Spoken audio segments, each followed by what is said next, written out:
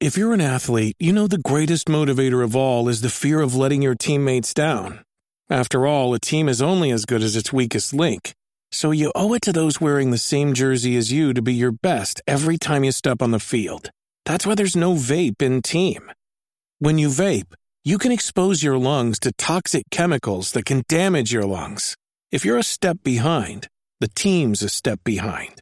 Brought to you by The Real Cost and the FDA.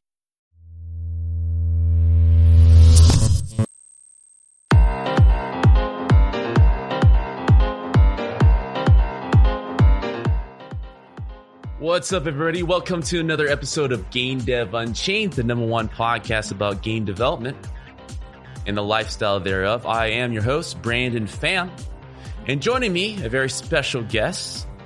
He's already messing up. Renee Gittens. How are you doing, Renee?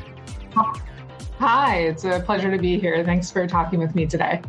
Hi, Renee. This is the part of the podcast where our guests, such as yourself, introduce yourself to our listeners and viewers out there of where you're from, where you are, where you're heading. Yeah. So I am the executive director of the International Game Developers Association, the IGDA. I'm also an indie developer. I run a company called Stumbling Cat. Currently, I live in Baltimore, Maryland, though I'm from Seattle, Washington. But with game development, I've traveled all over the place. All right. So this is a very special episode. I kind of brought you on because of the recent events, right? Obviously, everyone's kind of quarantined in our homes right now. And people might think that this is kind of like not much of a slight change to the game developers, especially indie game developers. But it is making quite an impact to us out there with Game Developer Conference just recently canceled. Well, I mean, over 3 weeks ago, and major events like E3 and pretty much future events for the rest of the year. In my own opinion, I'm very hesitant to even think GDC is going to be rescheduled for August. It's kind of like waiting. Even other major events outside the game industry, like the Olympics, have been postponed. Can you kind of talk about what the landscape is looking at like right now with all this happening? Yeah, definitely. This is certainly a strange time for the entire world and especially for the game development industry. While with quarantines, there are more people playing games, it's had a really negative impact on people who are pre-launch, particularly people who are looking for funding and networking connections. GDC and E3 are really important events for game developers, especially those who are currently looking for publishers or funding. And that puts them in a really hard financial place to not be able to go to those conferences and make those connections in person. Additionally, many developers who are indie or just getting the start in their careers invested a lot of finances in attempting to attend GDC. With GDC's postponement, unfortunately, there's many non-refundable tickets and hotel reservations, which is negatively impacting those developers who invested that financial amount into attending GDC and now see that as a loss. And they might not have the finances to attend another event or to make up for it. So what are the methods that are you seeing like these game developers kind of grasping with this sudden situation? Like you mentioned, a lot of these games are looking to release this year or the near future, but these events are kind of parting their marketing efforts and they put a lot of money, like you said, and funding into these events. And therefore, they are at the biggest loss and are kind of taking quite a hit. So what kind of ways are they coping with this situation right now? Well, we're really seeing our community come together. The IGDA has partnered with GameDev.world to assist with their fundraising. They're working with Wings to provide financial relief for developers who've been affected financially by the COVID-19 pandemic. So they are doing an online event, they're doing a itch.io bundle, and they're doing other fundraising to try to get funds to help make up for the financial loss and burden that this has been for various developers. Additionally, the IGDA has been working on providing a lot of resources to support the community. While we have our Discord with over 1,300 active members that can help provide community and a place to talk for those who are trapped within their homes, we also have been putting together resources such as information from the World Health Organization, from local governments, different types of funding and other financial relief opportunities, both within the US and other places in the world. And we've put together our own recommendations for how to work from home in a way that best supports your career and your mental health. That's awesome. Besides that, too, in addition to that, there were some talks, at least before GDC got canceled, how game developers were still kind of thinking of gathering. I think as the situation gotten worse, as it was leading up to the week of GDC, that people were slowly realizing, yeah, this isn't business as usual. We can't just still show up. Do you know a little bit more detail about did people even bother going at all as the week was coming close, or did they just all right, let's just cancel the whole thing and let's not even meet up because, the whole city was quarantined by that time? There were various plans to gather within San Francisco despite GDC's cancellation. However, as the situation escalated, those started canceling themselves. I heard at least one person say that 5 developers gathered together at one hotel in San Francisco, but certainly there weren't any large gatherings, not that I was aware of, that occurred during the week of GDC. Advantages are you seeing, as you were mentioning, like Steam charts are shooting up? There's a lot of people that turn into video games and entertainment such as Netflix, usually in recession times where they're especially at home a lot.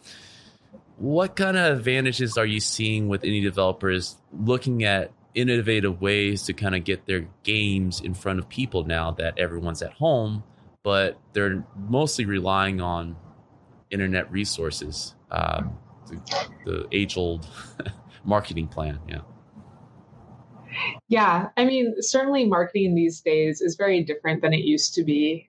A lot of it is very influencer-based versus printed and digital ads.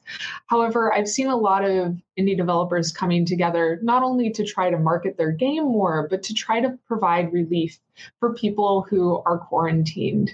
So I've actually seen a lot of developers doing the maximum discounts they can on their Steam games and on other platforms, just trying to make sure that all the people who need games to help bide their time have access to them. Additionally, I think we really see the value of a lot of indie games in a situation like this. For example, Kind Words, which came out this last year, was remarkably popular because it shows how to provide empathy and kindness to other people. And I think in these times, that's something we really need. Yeah, most certainly. You're talking about a couple events that you guys are helping out with GameDev.world, a lot of relief efforts, a lot of community coming together, which is the bright side of this side of the story where everything seems to be coming, a time of uncertainty, right? Yeah. Where do you foresee for the rest of the year? I mean, people who are kind of more up to date to the news and kind of seeing how other countries are kind of dealing with it, or at least at the tail end of things, it feels like the rest of the year is done. Like we're just gonna be hunkered down, and this is 2020 for everybody. Do you see the impact of it really extending beyond 2020? Because it doesn't feel like business is going to be as usual after everyone recovers. I think that there will certainly be impacts of this lasting beyond 2020, regardless of how long the quarantines and outbreak occur. And I think that's mostly because right now we're seeing a huge shift in technology and a lot more people working remotely. As someone who has worked remotely for 4.5 years of the last 8, it's something that I'm very familiar with, and I'm very familiar with the social effects of that. I think that we'll see more people and more companies supporting remote work and remote workers. And because of that, we'll see those remote workers desiring more online communication. So I think we'll actually be seeing a continued growth of online games, especially ones that support communities that really can collaborate and work together. It would not surprise me, in fact, if we saw MMOs becoming much more popular in the next few years. It definitely seems that way. People are kind of snatching up Assassin's Creed and games that extends a lot of playing time in the last few couple weeks.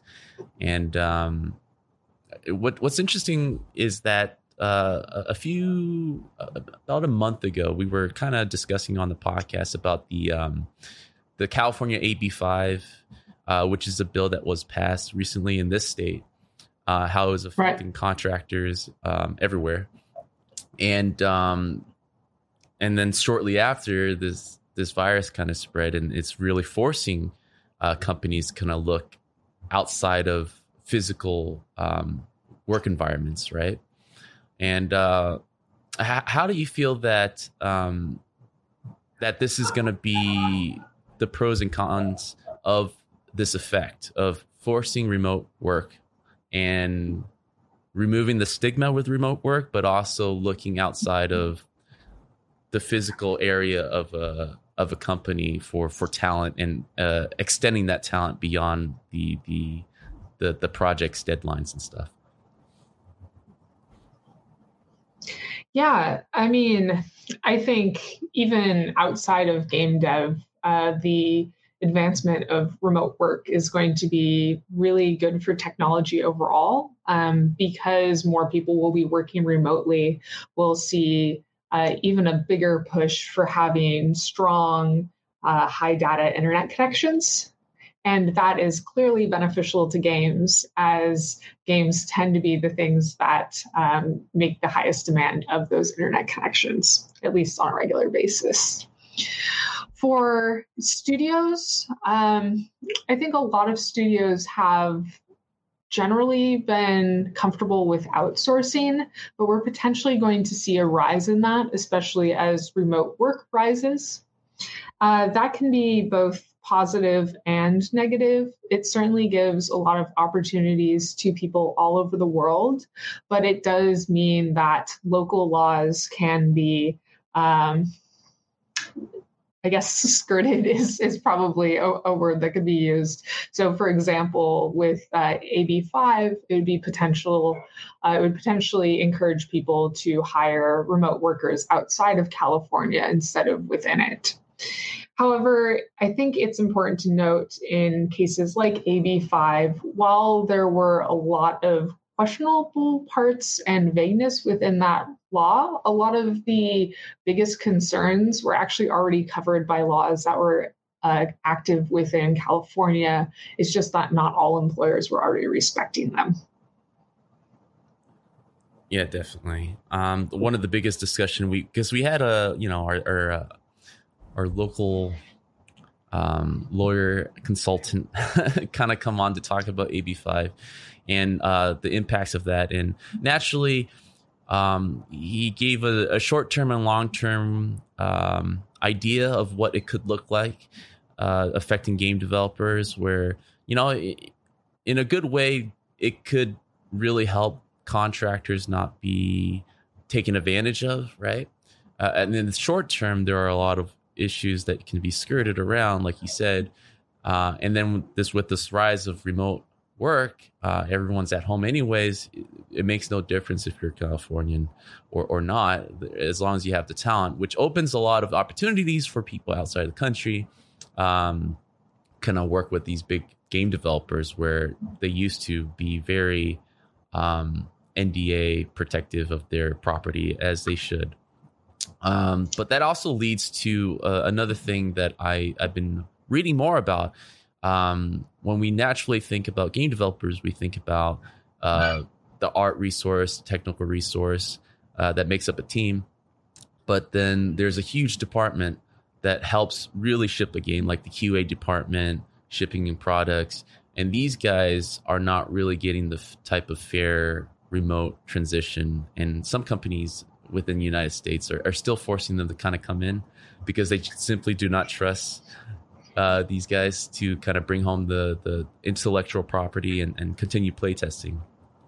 Is there any news on how that's developing? Yeah, I definitely saw a report that some QA houses were requiring that their workers still come in physically to their office. And I think that is definitely a health risk. And unfortunately, it's something that the IGDA definitely discourages. We encourage listening to your local government and their regulations. And I think that we will see local governments responding to companies forcing their workers to come in for unsafe conditions for non-critical tasks, non-society critical tasks. I think that there are definitely some technical challenges that I can understand. When you are doing QA testing, you are sometimes really limited on the devices you can use, especially if we're looking at the next generation of consoles. Those dev consoles can be very expensive and there might not be, one per QA person. But I think that it is the responsibility of those companies to work around and to find solutions, because there are many other QA firms who have found ways to support their staff while still supporting their customers and making sure that everyone stays safe. Exactly. Another question I do have when it comes to this, I feel like indie developers have a better time with development because they're more used to remote work and communication through resources online made available. But they have the marketing challenges, right? Without these events, without the physical presence of these events. On the flip side, AAA developers, I feel, have all the marketing efforts already figured out, but it's the development that is an issue because a lot of AAA developers aren't used to remote work. It's been kind of taboo. So what are you seeing from that with the result of what's happening? Do you foresee a lot of games being pushed back on deadlines because telling 300 people that used to be in an office shoulder to shoulder together, now working separately and kind of putting the responsibility on them? We're already seeing, not just within our industries, how people are kind of looping their Zoom video conference to kind of stay attentive, right? So there's a lot of shortcuts to kind of make it feel, but there's no way that suddenly everyone's going to be so efficient and games are going to be shipped on time, along with all the challenges with QA testing and all the other departments kind of not being able to kind of smoothly transition. How do you see this being effective for 2020? I definitely think we're going to see a lot of game delays. It's just really difficult to do this development transition, especially for AAA companies that were working in an office to then go fully remotely. And it's not just the difficulty of working from home in terms of self-management of time, but for example, a lot of studios, especially AAA studios, need to VPN from their home computers into their work network in order to do development, especially if they're doing console development. And unless they have a VPN network that was already set up to manage their entire staff, they're going to be running into technical issues there. And in fact, I had been talking with a AAA studio that was running into exactly those troubles. They were not prepared to suddenly have their entire staff hitting their VPN from home. So they were scrambling to get their IT to expand the bandwidth of that. Additionally, even though there's difficulties of working from home, especially with kids being home and finding, time to focus, making sure you're separating your work time from your home time, we have to note that this is an extremely stressful situation, even for those not working from home or whose lives are fairly unaffected, like my own. There is so much going on in our society. All these things are changing. We're worried about our friends and family and their health. And all of those little stresses come together and affect the mental health of everyone, including game developers. So I think that it's not reasonable to expect people to still be giving their 100%, because their 100% really is just not going to be the same level it was when they were in their normal groove of things, when society wasn't burning down around us. So yeah, I think we're definitely going to see a lot of delays. The IGDA is actually also partnering with Take This. Take This is a mental health advocacy organization that provides mental health support to gamers and game developers. And we're going to be publishing a lot of documentation and resources together, as well as doing a webinar series to help prepare both game developers and studio heads for managing their teams working from home, from managing their own mental health and self-care during this time, and to make sure that they're supported in both their careers and their lives as they go forward through this turbulent time. Yeah, and speaking on that turbulent time, and I'm kind of a victim to this as well, you throw kids in the mix where all schools are kind of closed everywhere, and suddenly having to be self-efficient with kids running around in the background, it definitely takes a toll on your efficiency and concentration, and being able to not be distracted by everything. So the game industry has always been faced with these challenges of delays, and what delays also means is just this impending doom of crunching, right? I don't know. This is the first time where remote workers are told to crunch. I don't know what that looks like. Maybe it's healthier at home, but I have no idea. Can our industry handle these multiple months of delay in shipping these games, where before it felt like we went through trials of questionable trials to kind of push our game out there. Now we're kind of faced with, every industry is facing this at a loss. Thankfully, I don't feel like our industry is in a position like other industries where there's a lot of unemployment that's happening. More than ever, digital goods are on a rise. So what are your thoughts about what this possible future of these game delays, what does that exactly mean for game developers? Are we going to be negatively affected in our usual way of handling things or not? I think that you're going to see, as I noted before, a lot of games which are already shipped being very successful. And I can only hope that publishers and the other people who are making profits off of these game successes are willing to invest it back into the game industry and help the developers who are pre-launch and who will be struggling during this time with those delays and with those lack of funding. It's hard to say exactly what will happen. A lot of this depends on how different governments are going to support the industries that are affected by this. I mean, even if most of the game development team can continue working, it will cause delays. It will cause financial burdens. I think that the game industry is still going to go forward strong and recover from this, but I think this is a time where we really need to support each other. So I think it's really on publishers to make sure that they are being flexible with milestone deadlines in times like this, and it's on studios and game developers to just try their best to push forward. Now, when it comes to crunch in particular, I think that crunch any time is really negative. Now, there is, pushing really hard for 2 weeks, perhaps doing some extra hours to meet a deadline. And then there's months and months of working 60 plus hour weeks. And that's just not tenable. That's not something that supports the game industry or good mental health or quality of games or even those workers.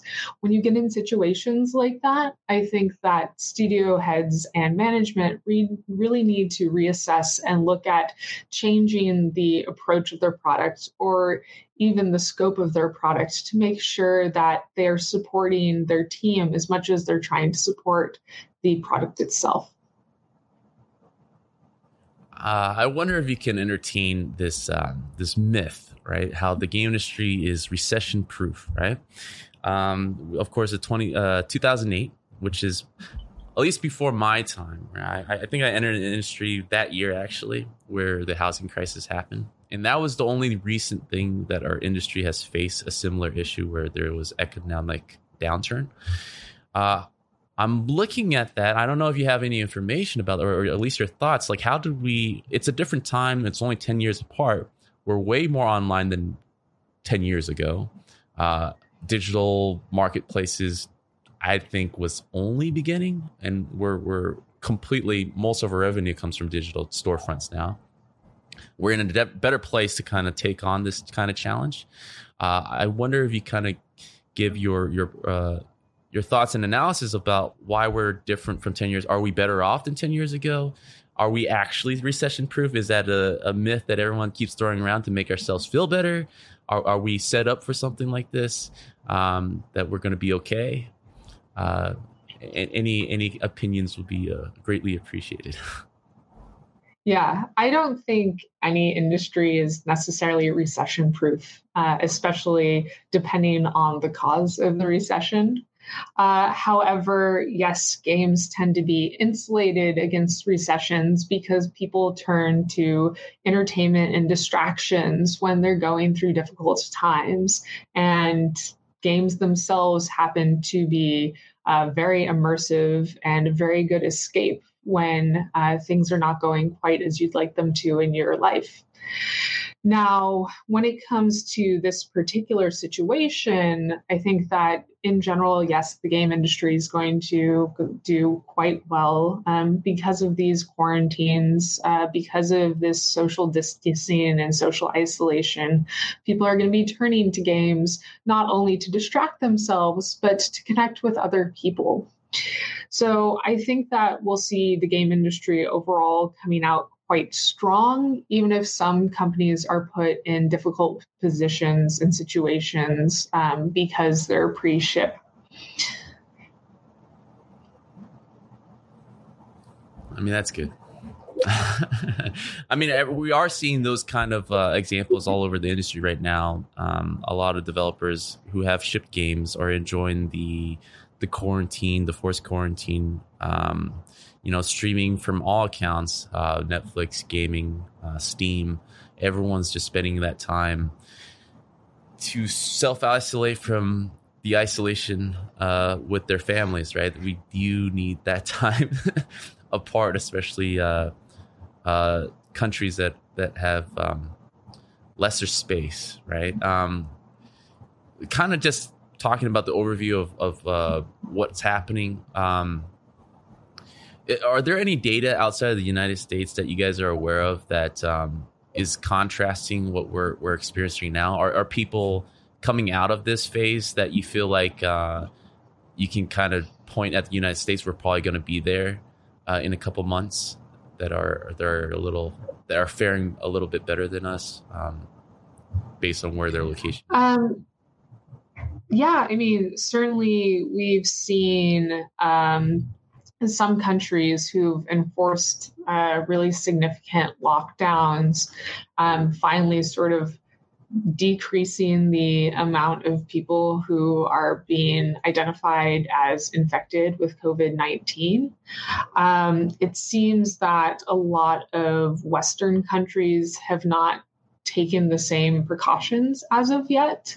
Now, perhaps that's because they expect that with more, for example, just less density of population within the United States than in other places that we might have some innate advantages there. But it's really hard for me to say. I'm not a specialist when it comes to infectious diseases. And so I am really just looking to the CDC and the World Health Organization to see what their predictions and recommendations are. So we're starting to see a shift from all parts of game development right now, right? We're talking about initially how the conventions are kind of being pushed back. I'll be surprised to even see GDC happening in the summer of August. It seems like it's going to fall really close to when we're actually going to see some progress, right? And 2020, if anything, it's going to be kind of scarce. Game developers, as we were mentioning, are just coping with how to remote work, or at least, like we said, indie developers are kind of coping with how to be creative with their marketing efforts. Do you see other companies like Steam? Steam's kind of doing like their front storefront for indie games, where they're kind of just letting 40 premier titles demos, right, to kind of give some light to their situation. Do you see other efforts like that are happening that is worth mentioning right now to kind of highlight indie titles that are not really having that opportunity anymore?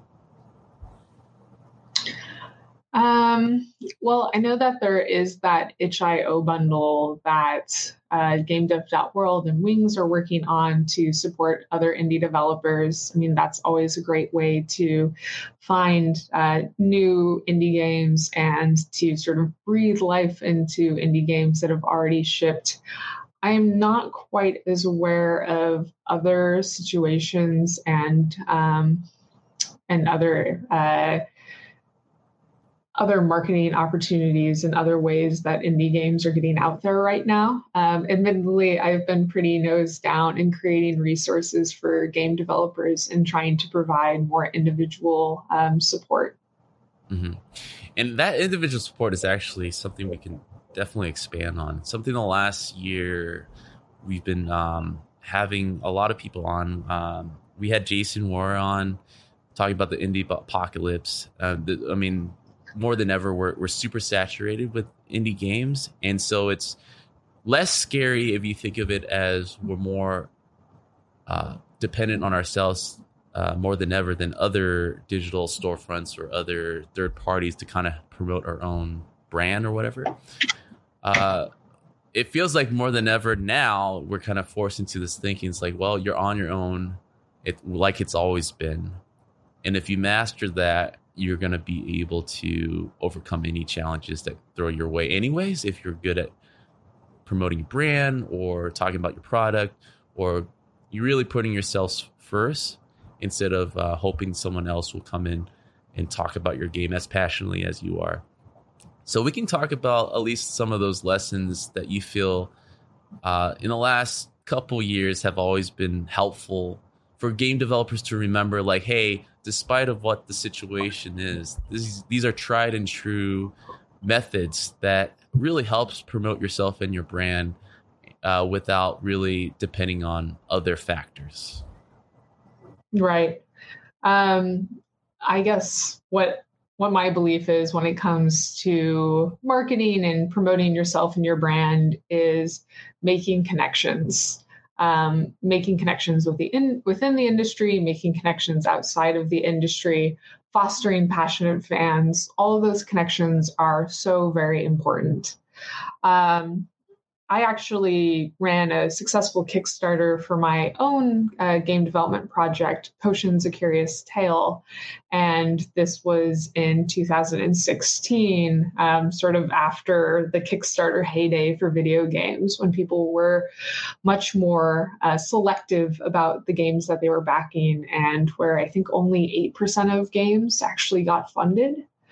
And the approach that I took during that time was, prior to launching my Kickstarter, I went to every single game development event that I could.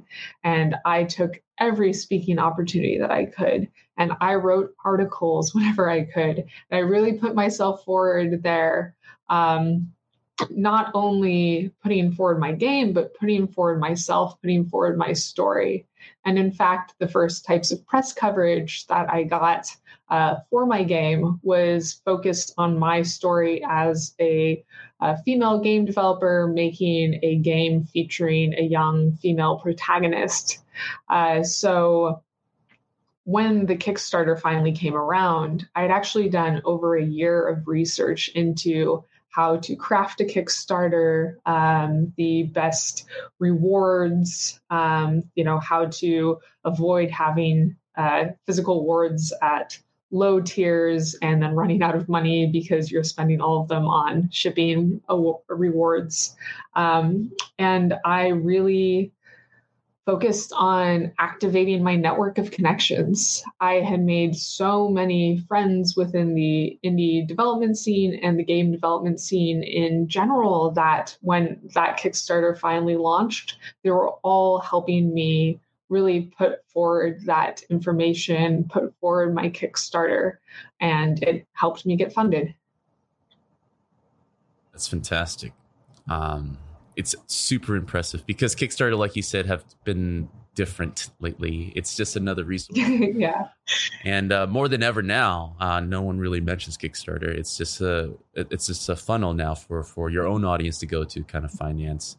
My follow-up question would be, well, two questions, right? I would love to kind of hear, I always like talking to indie developers or developers that are promoting themselves, what their typical day looks like in terms of the balance, right? Because any developer, if anything, is comprised of a very small team of doing very specific things to make sure that the project gets through, right? But at the same time, you're taking on a lot of roles to fill to make sure that when you are making the noise, that there's going to be people there to actually hear it and buy into it, right?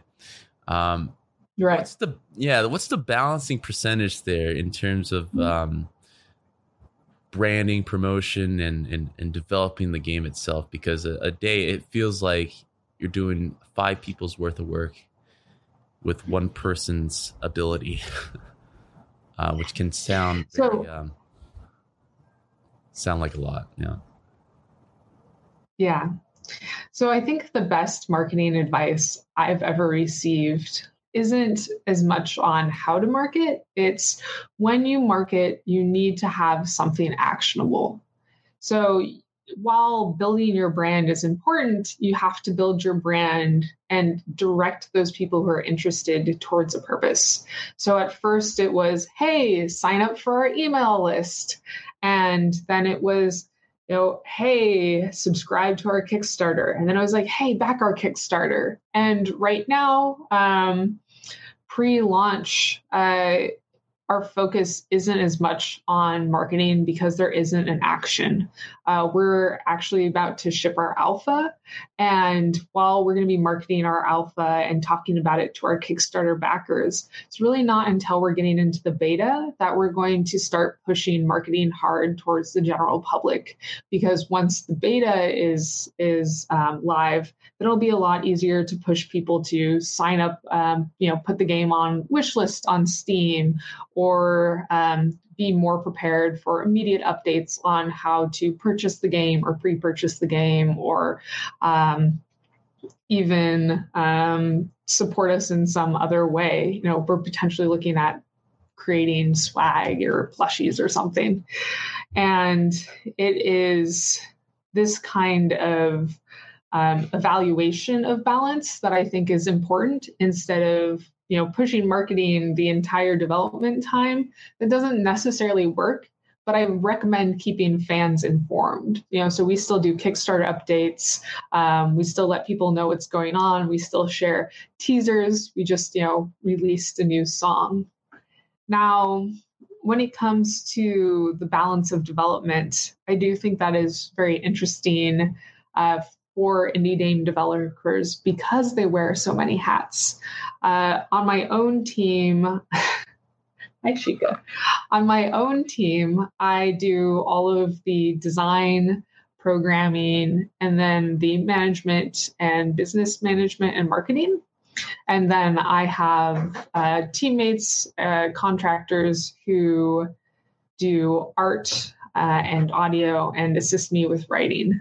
And it means that I have a lot on my plate, especially because my game is a very system-heavy game with a lot of custom scripted bosses, enemies, and spells. So it's a very content-heavy game, which means there's so much programming in there.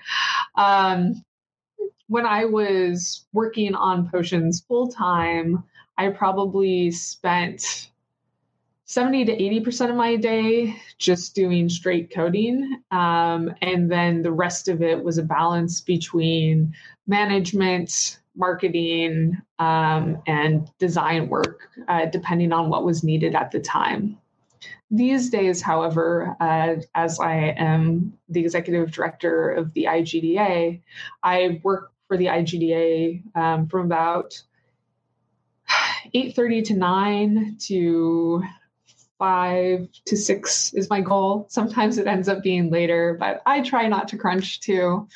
And then after that, I try to put in at least 2 hours or so on Potions. However, it's mostly during the weekend that I sort of get in and can get some, really good code in there. Because as most programmers know, it's hard to sit down and build out a big system in just an hour or two. It's much easier when you can fully immerse yourself in that kind of thinking. So I want to kind of dig into your backstory there. Was game development have always been your goal? Has it been something you've been training since college or before college? When did you know that you wanted to get into this industry? Yeah. So this story is actually why I started supporting the IGDA.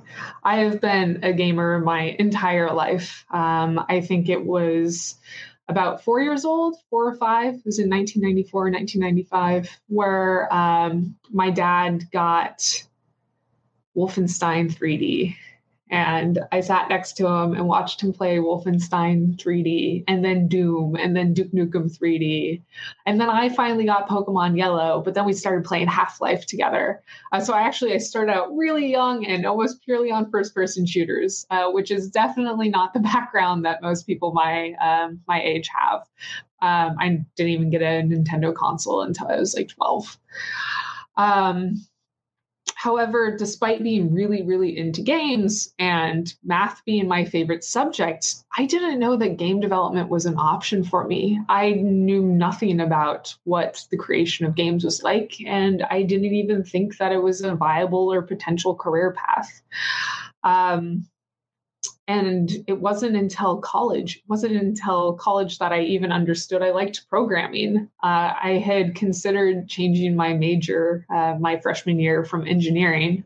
Actually, I got my degree in engineering to computer science.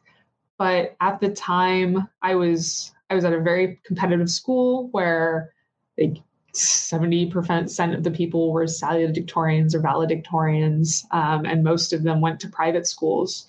And all of the CS majors had been programmers in high school. And I thought that maybe I was behind on the ball on that. Maybe I wouldn't like sitting in front of a computer all day. I really liked working in the shop and helping make prototypes on the engineering side. So I decided not to change my major. Then my senior year of college, I actually made a lot of friends within the game industry. And at that point, I finally realized that game development was something that I could do and that I could do for a living. Unfortunately, it was my senior year. So I actually graduated as an engineering major with a focus in mechanical engineering and project management. And I took 2 programming classes my entire college career, one my freshman year, one my senior year. So outside of those, I'm a self-taught programmer. I graduated from college and I started working in biotech. I worked as an industrial design engineer and then as a system and design engineer. And while I was working as a system design engineer, I started learning programming on the side. So I actually start with JavaScript, and then I was luckily given the opportunity to design small games to judge the cognitive ability of children who might get concussions. So they were pattern matching games, like click the blue butterfly kind of games. And it really ignited that passion and showed me that, yes, I could do game development. So after I left that role, that's when I dived really full time into getting into the game industry. Prior to that, I had actually been volunteering and working at various indie studios, both as a producer and as a backend server developer. But when I started on my own, I didn't know what I wanted to do. I knew that I could do programming, but I didn't know if I perhaps wanted to be a designer. And that's when I started just trying to design some games on paper. And one of those game ideas actually ended up becoming Potions: A Curious Tale. That's a very inspiring story. I think a lot of listeners who are game developers and a lot of students don't realize as often is that we're still an industry that is talent first. So no matter where your background is, as long as you have the passion and the talent, you're going to find a job or a place in the industry to prosper. That kind of leads me up to a follow-up. With all these kids sitting around at home now, what recommendations, apps, resources that you have for children to kind of get started in programming? And I think a lot of parents out there would appreciate this, just to kind of put them in front of an iPad or something and be like, be part of the future. Yeah.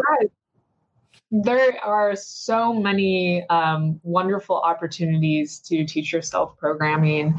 I personally like Codecademy. That's what I learned on. It's a little more on the technical side, and you can go really quickly. I'm someone who just sort of wants to attack it.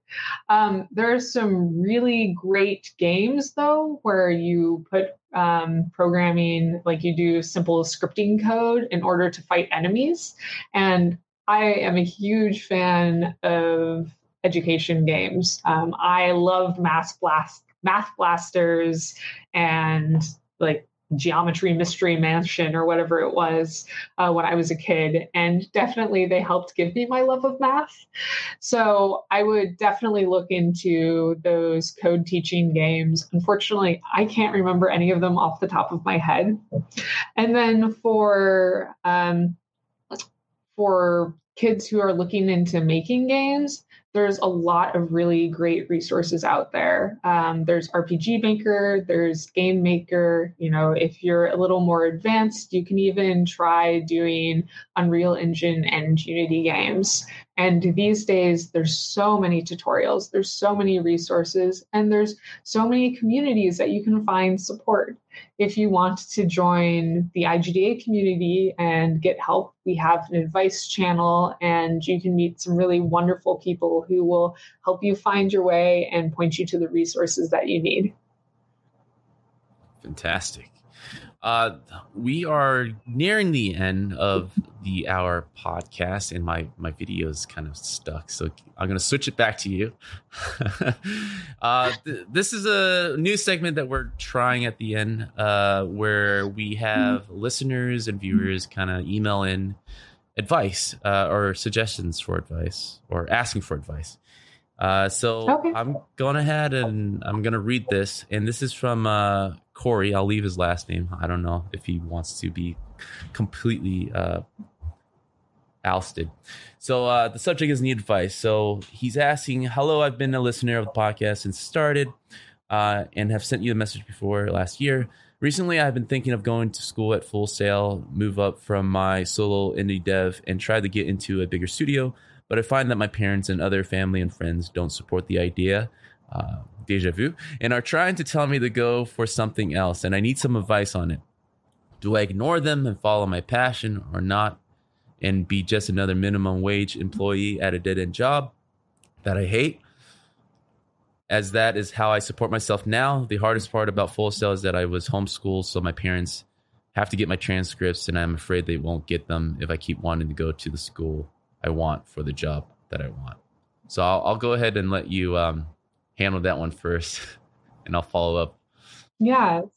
So Full Sail is definitely a really great school, and it will set you up well for a career within the game development industry. But it's possible to go to a traditional school or to even not go to school at all and still get into the game industry. If you're looking to be a designer or a programmer within the game industry, I'd highly recommend getting a CS degree. And you can get that at Full Sail or a local college or Stanford. You can go anywhere and that degree will treat you well. If you're even looking at being a tech artist, the CS degree would be great too. If you're looking to be an artist or a sound designer or a composer, I would look at colleges that support that. I mean, obviously Full Sail does, but potentially you could go to a different place if Full Sail's expenses or your parents are really against it.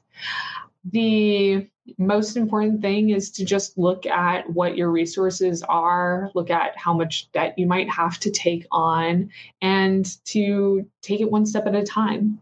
What is more important than any degree is a portfolio, a good attitude, and proof that you will teach yourself and you'll always be constantly improving. I think that if you go to any AAA company and you can show them a strong portfolio and a mastery of the skills and knowledge needed, they aren't going to care where you got your degree from, even if you have a degree. Okay. Well, there you go, Corey. I completely sign off on that. We're in industry. Just look at the end game, right? So if a studio doesn't care where you're from and just care about your portfolio, there's a lot of ways to get to that. And like Renee said, explore the options that are best for you. And if you need that setting, which is the advantages of being at a physical school, to be around colleagues that constantly push you, to motivate you. People thrive better around those settings. Others are fine with online resources and are self-motivators. And at least in my own experience, those guys are the scarier ones that are able to kind of learn on their own and continue like Renee here and extend beyond the physical workplace and really push their knowledge the farthest that they want to go. Yeah, I've seen, at least in my experience, those people who wear multiple hats, can do multiple things and never stop learning are the ones that are usually self-taught. And it's worth, I think, testing that a bit, give it a few months, try that method, try that path to see how you fare before, thinking about taking on debt and taking on that type of responsibility and quitting midway, because I've been through those type of schools, and the percentages that have actually gotten jobs after those are mostly due to the students not being serious about it. I won't even put the blame on the schools themselves. It's just the students didn't take it seriously enough and just figured that out too late, right? And so at least if you try to do it on your self-learning path, you at least come out of it a little bit more money in your pocket, which is, I think, the goal every day that you should go for. Just at least give it a few months, a self-starter path. And if it's not working out because you're finding yourself getting lonely, well, I mean, right now you have no choice. There are no physical schools that are taking you right now. So I think it's the perfect time in the next 3 or 4 months to kind of try this out before doing anything else. I do want to ask Renee, it is a weird time with gaming and game development, and most importantly, Fortnite and all these type of games kind of making the game industry at the forefront of conversations now. It's not just a geeky, nerdy thing. I mean, the times have changed. I am still surprised that, I guess not too surprised, but I am at least, made aware of people, parents who are still seeing like game profession is not really professional at all.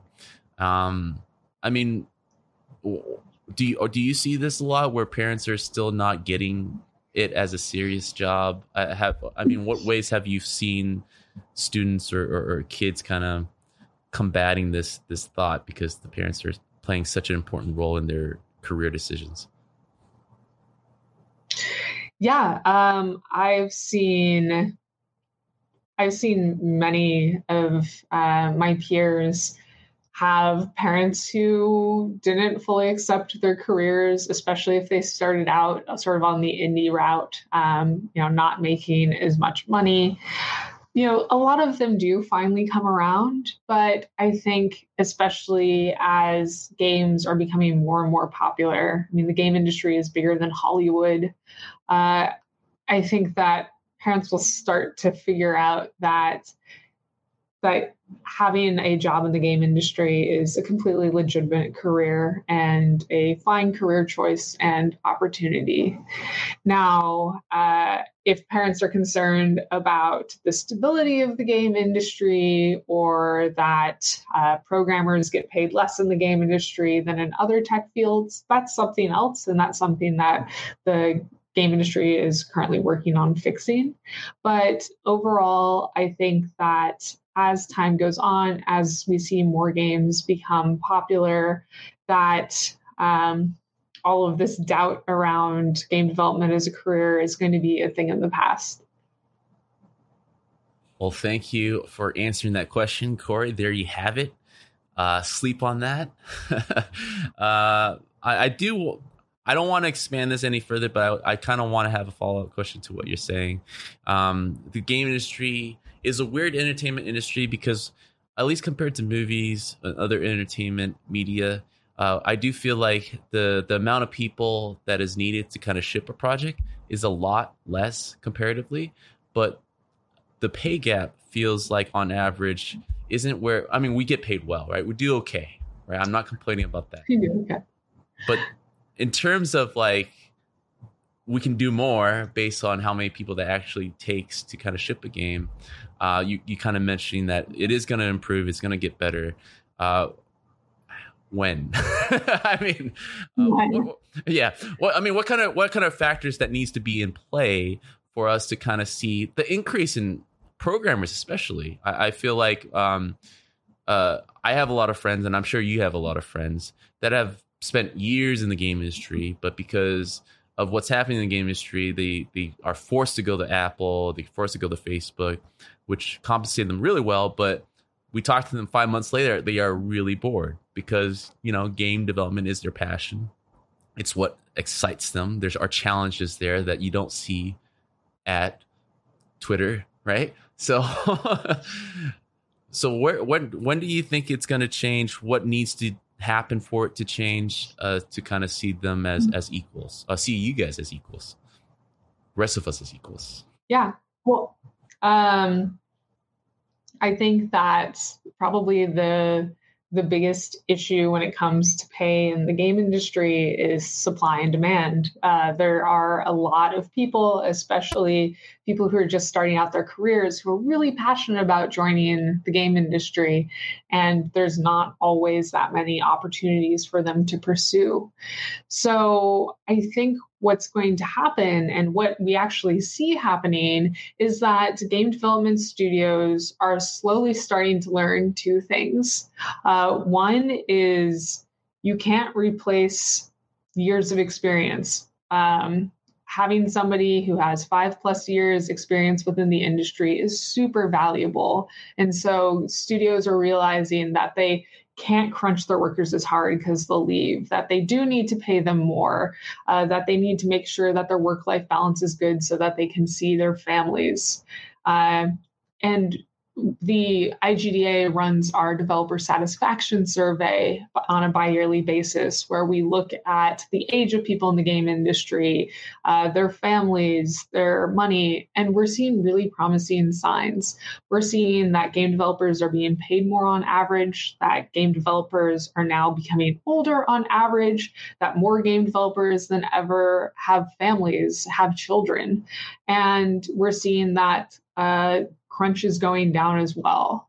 So I think that it's just really important that we keep repeating, crunch is bad. You want to keep your workers, pay them well, treat them well, because it's really true that that's what's needed for the health of the game industry. And as long as we continue on this path, it's going to be better for everyone, both the game developers and the consumers who are going to be playing games that are built by healthy, happy people, which are going to be more fun, more compelling games.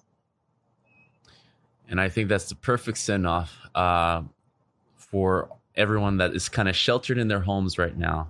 As long as we ourselves stay healthy, and both on the game developer side and the employers, and keep that as the goal and keep our head, our focus ahead and work together, we can totally get past this. I mean, our industry, if anything, is getting hit very lightly compared to all the other industries. I'm sure within your own network, my network, we're starting to hear people just losing their jobs left and right because of the service industry. There's no one to service right now. And so, I mean, that's a big thing to be thankful for.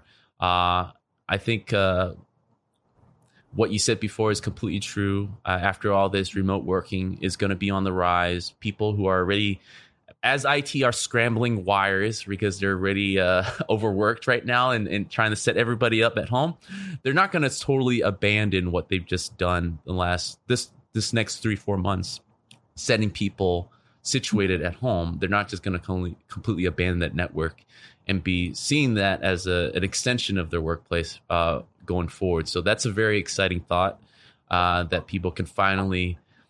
Crunching is bad, but I think in between no crunching and crunching, there's going to be crunching at home, which is something I am excited for. It's like, I'll be okay with that for the time being. I mean, I would love for us to not crunch at all, obviously. So I want to thank you, Renee, for coming on. And before I kind of send you off, before I send you off, there is one thing I'll usually do with our guests is that I hand the mic over to you where I shut up. And this is your place to kind of talk about anything that you want to give attention to for our viewers and listeners out there. Yeah, if you're a game developer or you're interested in game development, my entire job is supporting you. So please look to the IGDA. You can find us on igda.org. We have so many resources, and we're trying our best to support everyone through these times. If you'd like to sign up to be an IGDA member, it's only $60 a year, and you get access to all sorts of discounts and benefits and a wonderful community that is going to do everything it can to support each other through these times. Perfect. I know where my $60 is going. So everybody go over there, sign up, and support the industry and be informed. I think that's the most important thing that you can do right now. There's a lot of misinformation out there. Just stay up to date to what's going on and what's really going on. Renee, thank you for coming on and talking with us. And see you next week, guys.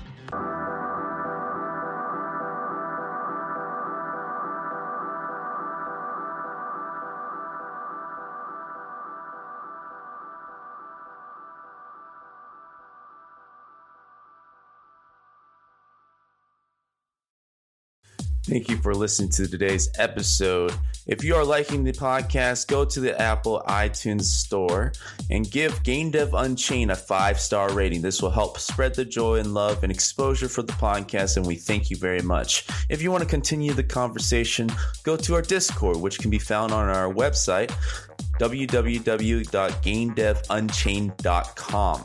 You can also follow me on Twitter at BlueChamps, BLUCHAMPS. You want to catch these episodes live every Tuesdays and Thursdays, go to twitch.tv/blue_champs. Email me any of your concerns or questions that you want me to read aloud at the beginning of each episode at info@gamedevunchained.com. And if you want to further support us and help unlock the next feature, which is the voicemail feature, go to patreon.com/BlueChamps. This gives listeners a chance to kind of call in, leave a message for both me and the guests to answer your deepest, darkest questions, and comment on your deepest, darkest secrets. Thank you, everybody.